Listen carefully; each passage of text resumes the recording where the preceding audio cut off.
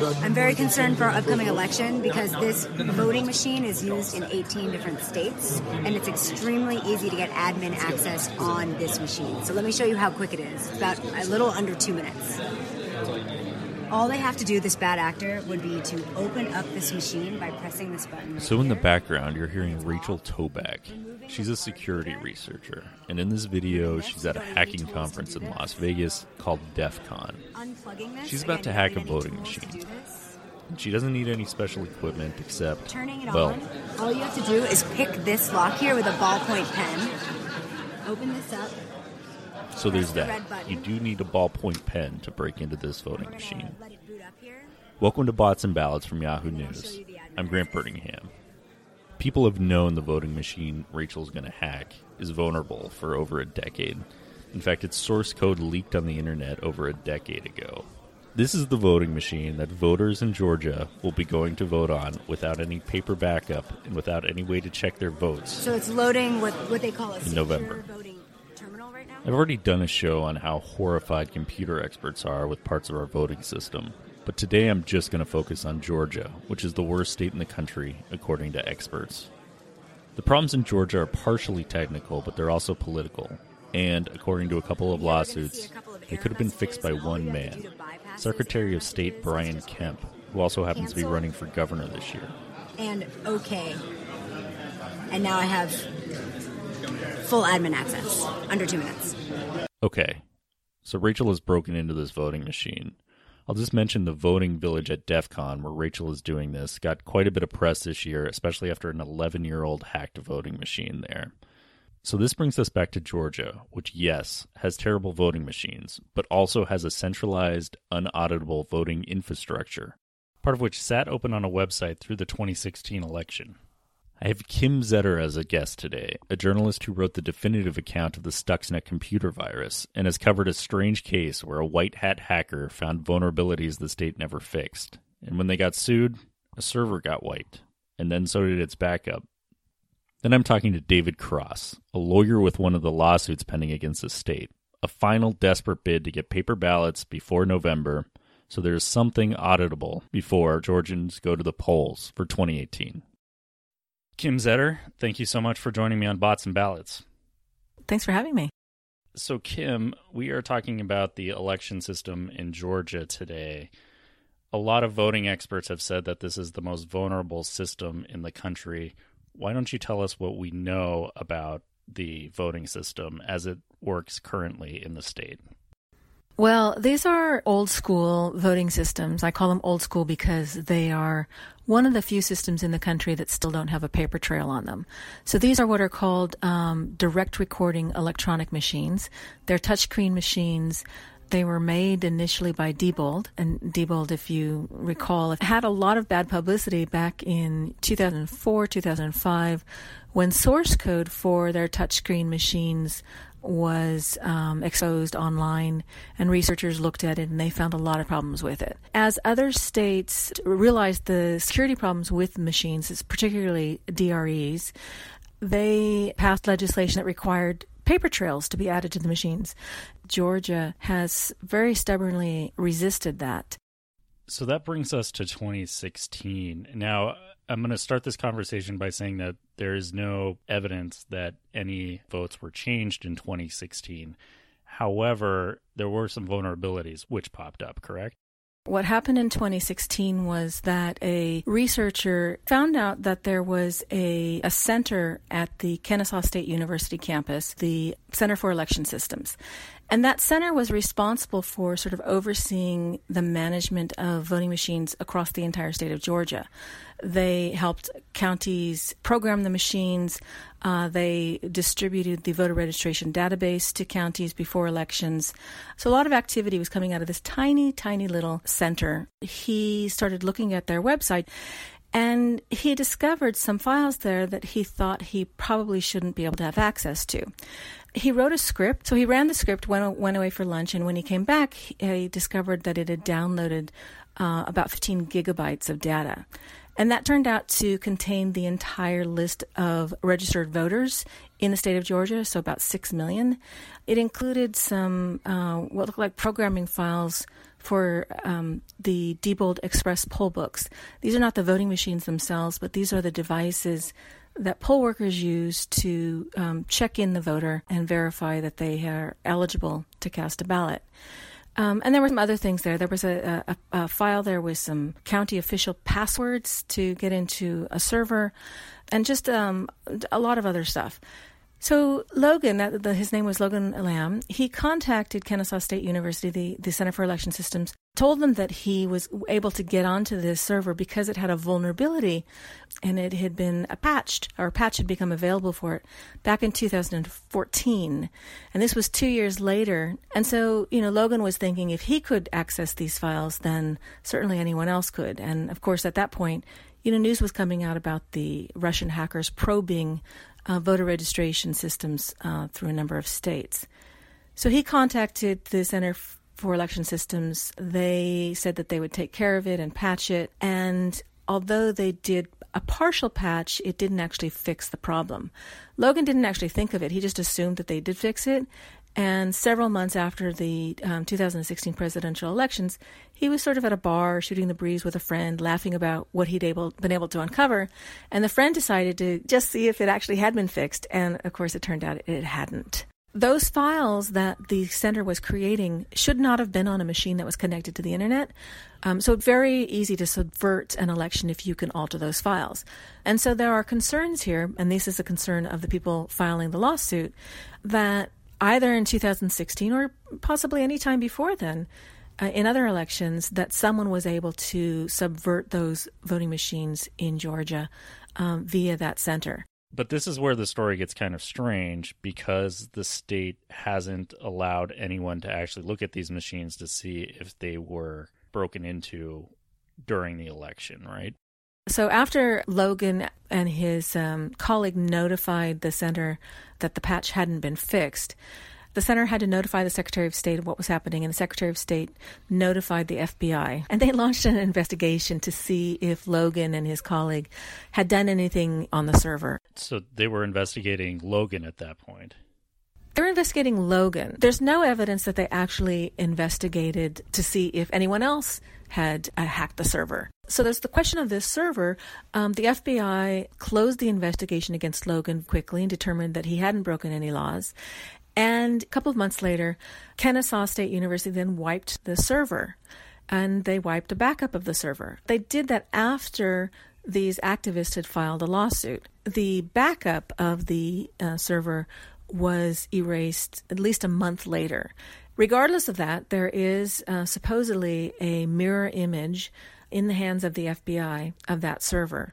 And that's what the activists are trying to get their hands on. They want to conduct their own forensic investigation to determine if there were other actors on that server. So, Kim, you wrote what I think is sort of the definitive book on state-sponsored hacking, which is the book about Stuxnet. Why don't you just really briefly tell us what Stuxnet was? Yeah, so Stuxnet was a virus that was created by the U.S. and Israel to sabotage Iran's nuclear program. It infected systems at a facility in a town called Natanz, or outside of a town called Natanz, where Iran had centrifuges that were enriching uranium hexafluoride gas. And this code was designed to cause those centrifuges to kind of spin out of control.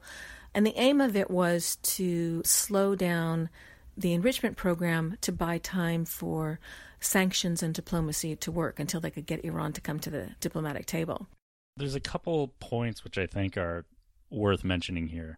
One is that Stuxnet was able to jump what is known in cybersecurity as an air gap, and that's a system which isn't connected to the internet, a lot like the voting systems in Georgia. This is a defense that election officials will toss around quite often, is that the voting machines aren't connected to the internet. That's not really true. Many of the voting machines will transmit results to an elections office on election night via a modem, a cellular modem. Someone standing between a voting machine and a cell tower can intercept that communication and use that connection, force the voting machine to connect to a malicious device instead of the cell tower, and then hack the voting machine that way, send malicious code to the voting machine. Now, let's say that they actually were completely air-gapped. What Stuxnet showed us, and it was really the first attack that did show us this, was the leaping, as you point out, from a machine that's connected to the internet to something that's not connected to the internet. The way that Stuxnet got onto those machines at this secure facility in Iran was via a USB stick. Attackers infected some workers and they infected their laptops. And those laptops, but when they finished programming code, they download it onto a USB stick and then manually walk it into the secure facility and insert that USB stick into the industrial control systems. And that's how Stuxnet sort of walked that air gap to get to the machines. And that's the same thing that someone can do with a voting machine. You know, one of the best ways to attack or to subvert the voting machine in Georgia would be to go after that system that is responsible for programming all of those voting machines. And that system, prior to last year, was at this Kennesaw State University Center for Election Systems. So the other way that I think Stuxnet relates here is the power of state-sponsored hacking groups. Stuxnet was programmed more than a decade ago at this point. Who has the power to hack a place like Georgia? Well, so Stuxnet was a very complex and sophisticated operation. That's not the same thing with voting machines. The voting machine software, the source code for the Diebold machines was leaked on the internet way back in 2003. The Stuxnet attack required a lot of sophistication. Hacking a voting machine requires much less sophistication.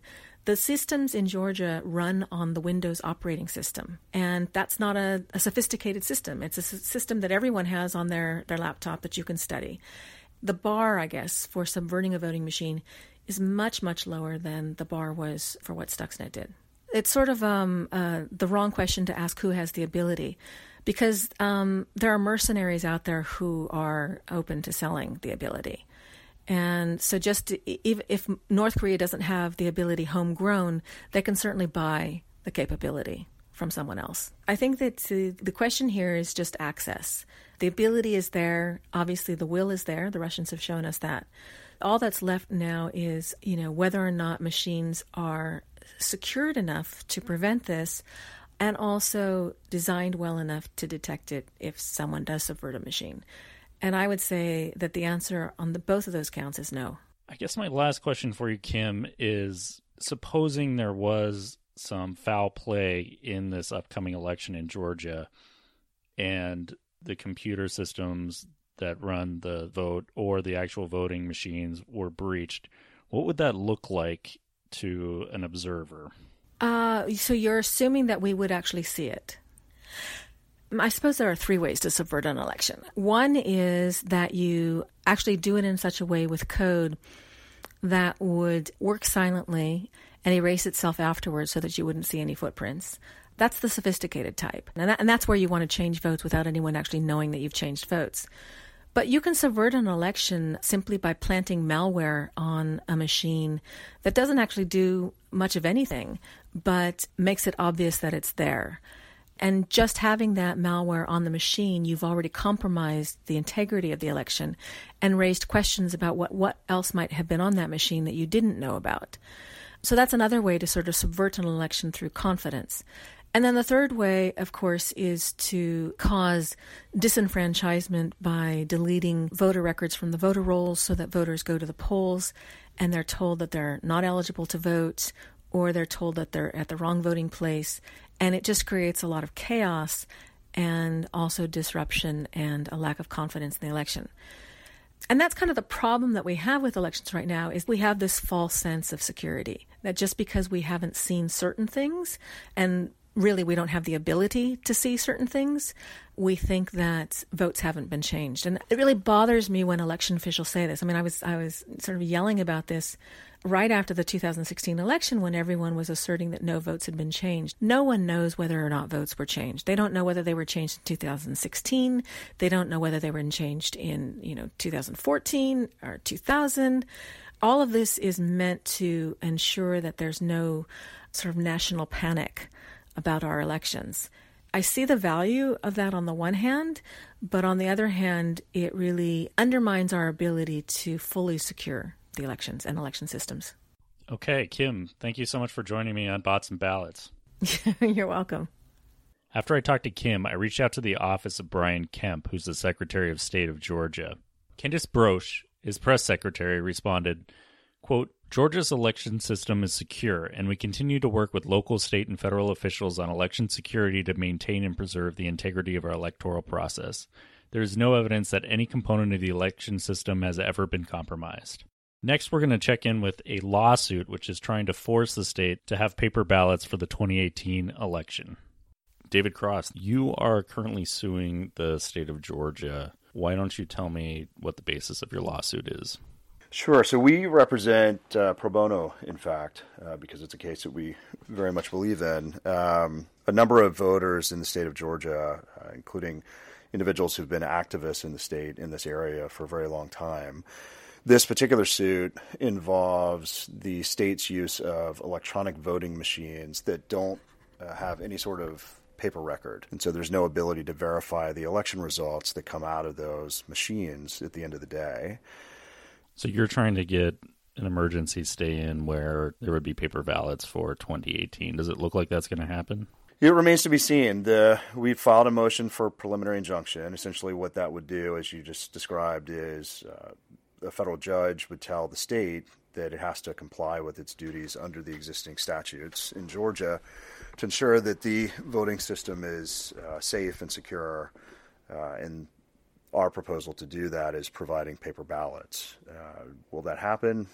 Unfortunately, it's up to the judge at this point, not us, and it remains to be seen as to what she will do, but we certainly are hopeful that she will recognize the need for this and that sufficient time remains to do it before the November election.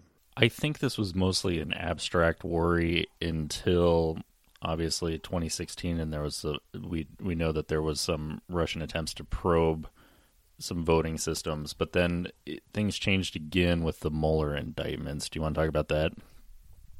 The Mueller indictments were one of the probably key pieces of evidence and among the most recent evidence that Russia did actively interfere in the election. And what the Mueller indictments pointed out was, I think it was somewhere in the neighborhood of 18 states across the country were the subject of targeting by Russia to actually gain access to election-related systems. And in two of those systems, I think it was Illinois and Arizona, they actually did gain access to certain databases and even stole voter information, according to the indictments. And so, the state likes to treat our concerns as it calls them hypothetical, characterizes our clients as paranoid. Our concerns are shared at the highest levels of the government. The U.S. Senate Select Committee on Intelligence has encouraged that these types of machines be eliminated. The U.S. Intelligence Committee just recently, just a couple of weeks ago, with Dan Coats, the Director of National Intelligence, the Director of Homeland Security, and others, acknowledging that Russia is actively engaging in hacking efforts and other interference efforts. And in their words, those efforts are intensifying. So it is far from hypothetical at this point that a system like that used in Georgia is subject of hacking. And in fact, it's probably the most favorable target right now, given the number of voters you have in Georgia, the significance of races there, like the gubernatorial campaign or contest that's coming up this year. And so there is every reason to believe that Georgia voters will be susceptible to hacking if they don't get some sort of verifiable system, which necessarily involves paper ballots. Has this case gotten stranger as you've been working on it? It's gotten stranger in a variety of ways, yes. She said the strangest thing to me is that these issues have been the forefront of election security concerns now for quite some time, a couple of years at least. And inexplicably, the state has done nothing. And that's not an overstatement. They have literally taken no steps to address these concerns and to secure the election. And the only thing that they point to is this commission that the Secretary of State, Kemp, has created. And it has a clever name. It's called SAFE.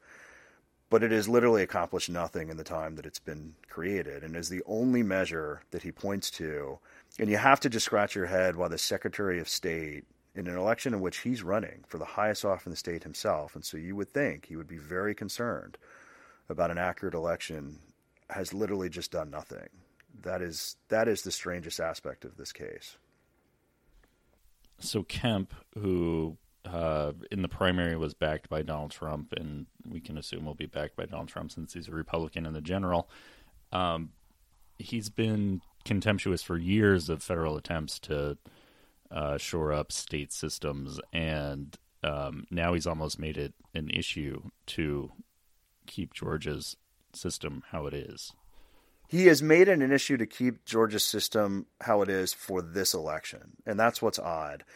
The state finally issued an RFI, a request for proposals to replace this system, but not until the 2020 election. And I don't think it's a coincidence that request went out, right around the time that I think shortly after, if I have the timing right, after we filed our motion for preliminary injunction. And perhaps the Secretary of State realized he needed to show the court that he was finally doing something, even though it involves an election that's 2 years away. Why he has decided to maintain this current election system. So you're down to 9 weeks. Realistically, can anything change before Georgian voters go to the polls?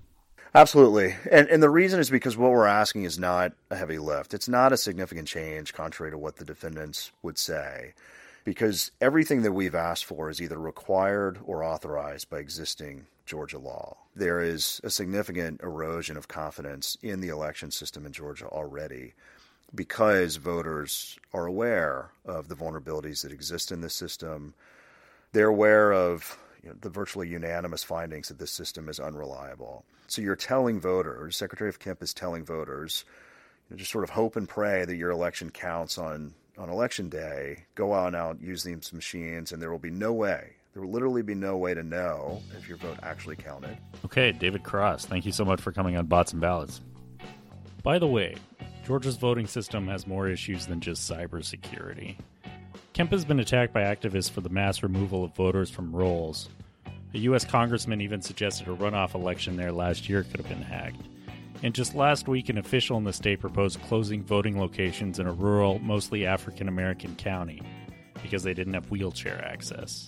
That proposal was stopped. On background, a Georgia election official told me that the state thinks the paper ballots would be too hard to implement this year, and there has never been any evidence that the vote has been hacked. I've got a quick addendum to last week's story, too, which was about the Russian news website operator working in America. After I talked to Alexander Malkovich, I got a reminder about American capitalist surveillance, when Facebook suggested I offer Alexander a friend request. That's it for Bots and Bouts this week. Thank you to my guests, Kim Zetter and David Cross, and to Joanna Broder for field recording. Thanks to my producer, Leah Hitchens. Please subscribe to Bots and Ballots on Apple Podcasts or wherever you get your podcasts. I'm Grant Birmingham. Thank you for listening.